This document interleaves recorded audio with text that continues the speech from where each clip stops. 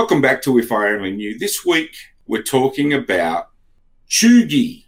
Now that word is C-H-U-E-G-Y.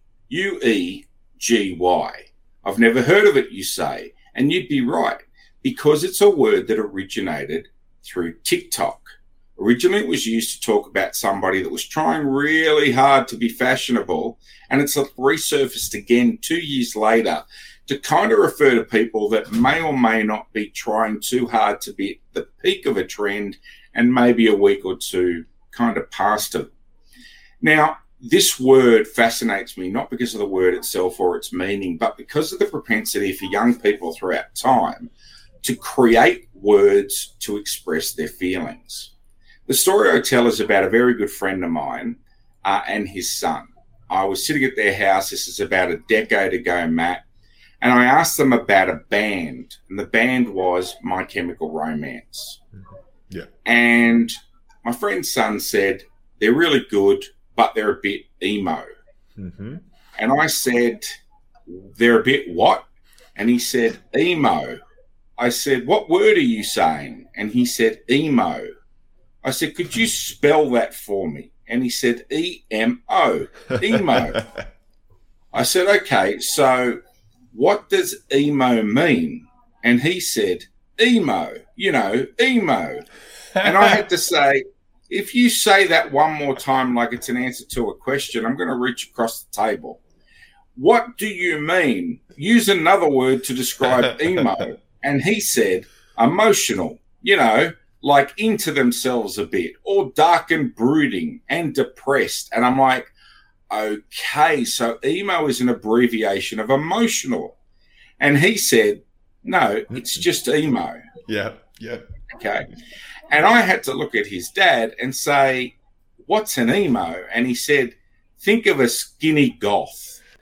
And I'm like, okay, so it's a new era of the goth movement, and they've come up with a name for it, and it's emo. And it makes a lot of sense. Now, emo then trades into the vernacular, okay? Yeah.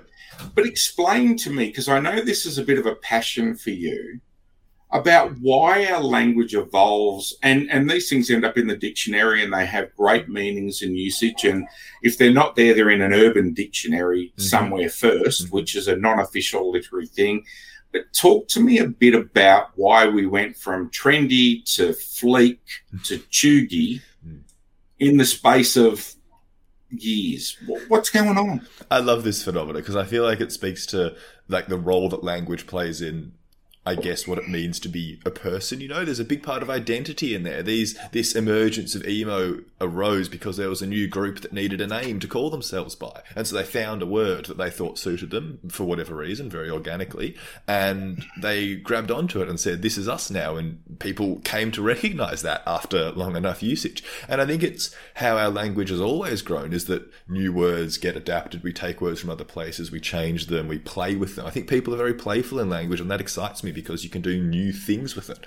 I also love it because I find, in general, I think young people are typically more linguistically creative. And I think that there's a few reasons for that. One of the reasons is that it's just fun. Like, messing around with words with my friends is entertaining. I enjoy saying dumb shit and like modifying slang and modifying words. I guess some good examples of that fun side of things come with one of another bit of internet slang that I don't know if you'll know about, Fred, but it's the word POG. P-O-G. Have you heard of this word before? I have never heard of the word POG. POG is an excellent word. It's an outstanding word. And it comes from the kind of gaming, internet, Twitch streaming space. And the word POG means, like, good. If something is POG, you describe it as being POG, it's good. So something's POG. That's good. You have tons of variations on this. Poggers, POGers, POGChamp, whatever. People like playing with this word. Obviously in the internet space, there's a whole heap of variation and people use it in different ways, but it's kind of a bit of a common new word that spawned out of this sub-community in the Twitch streaming world. Well, me and my mates use it all the time because it's silly and stupid, and in part because it's just a little bit cheugy. It's a little bit out of trend, right? That's what started this podcast. And it's therefore a little bit more funny because we're saying it ironically, because it's like, oh, that was funny 3 years ago and now we're saying it again and we're playing on it, we're being creative with it. Well, one of the funnier things that I've done around linguistic creativity with my friends is come up with the word pogant. Pog, not. And if something is good, you say it's pog. If something is bad, you say it's pogant. And I don't know why, but that just fills me with joy for it. And so I think there's some kind of fun out of being linguistically creative like this that I think attracts younger people to participate in this. Do you think it's a form of rebellion, though? Like, you've just used terms there. It's almost like code, right? Mm. And it's a really inclusive code for a group of people, but totally exclusive. If you were sitting at the dinner table talking to your friend on the phone, you could almost have a coded conversation about something and your parents would have no clue. Absolutely. Oh, there's no doubt that identity is a huge part of it, right? Like, when people are part of a group, they need things to signify that membership, and language is a great part of what allows that to happen. I think like rebellion is definitely a part of it. You know, we break the rules of standard English because we want to say we aren't being constrained by the standard of society. But I also think that there's even just the fact that young people might be a bit less concerned about the standard. You know, I feel like there feels to me to be something in the older generations about you must use apostrophes here, you must use full stops here and capital letters here. You know, maybe it's just my image of the old school teacher with the blackboard slapping people on the hand or whatever. But that's what I feel like when I imagine strict rules of grammar. I feel like younger people just aren't so fussed about strict rules of language. We're a bit more willing to mess around with it and tinker and see what comes out of it. So I do think that like rebellion and identity is a part of it for sure. Yeah. Do you run the risk with that play on language of sounding like babbling morons? Only to people who don't understand you, Fred, as is always the case with any language. And I think that you only use that language if you're willing to take that risk of people not understanding you. So I'll only ever use the word pogant with someone I know understands the word pog, because that's part of the negotiating of our identity there. And so that's a big way it signals the in-group and the out-group, I think, for it. It's like, I'll only ever use that with someone who actually gets me. Because young people use creative in different language doesn't mean we can't also use the standard when we need to, I think. And that's the difference. Well, you are very intelligent and articulate, and I certainly know that your capacity for communication is superior to most. So I don't doubt that, Matt. Although in the immortal words of one of the cast members, I think it was Regina George in Mean Girls, stop trying to make POG happen.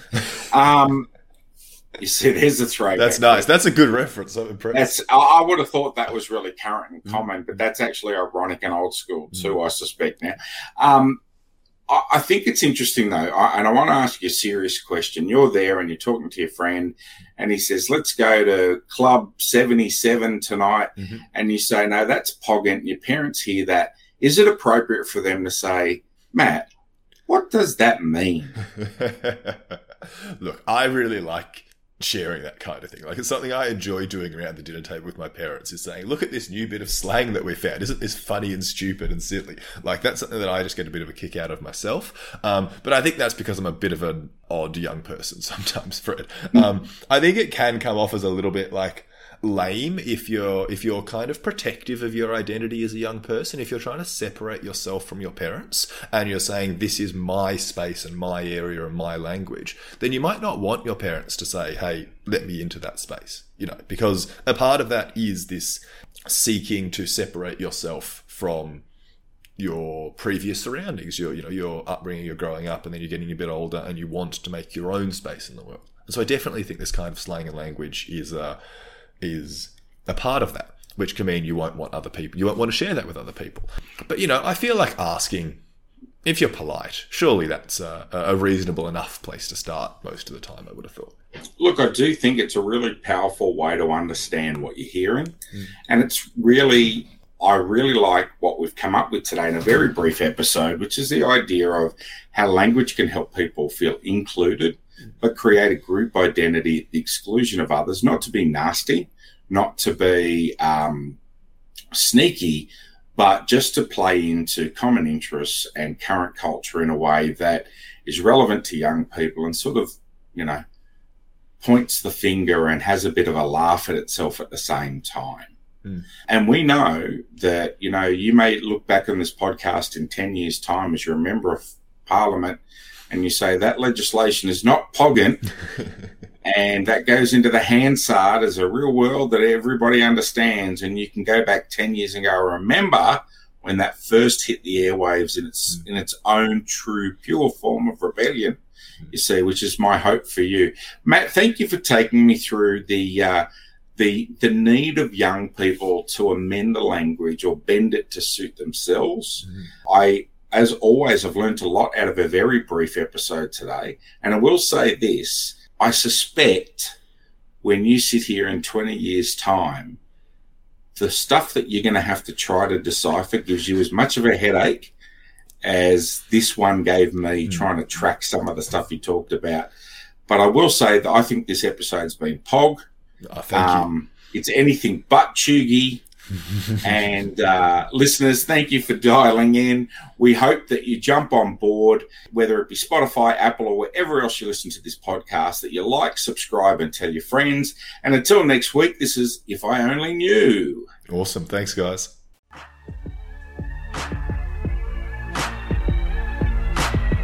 Thank you for listening.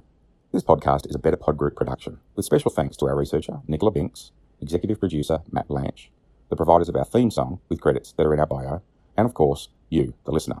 It's important to remember that this podcast is for entertainment purposes only.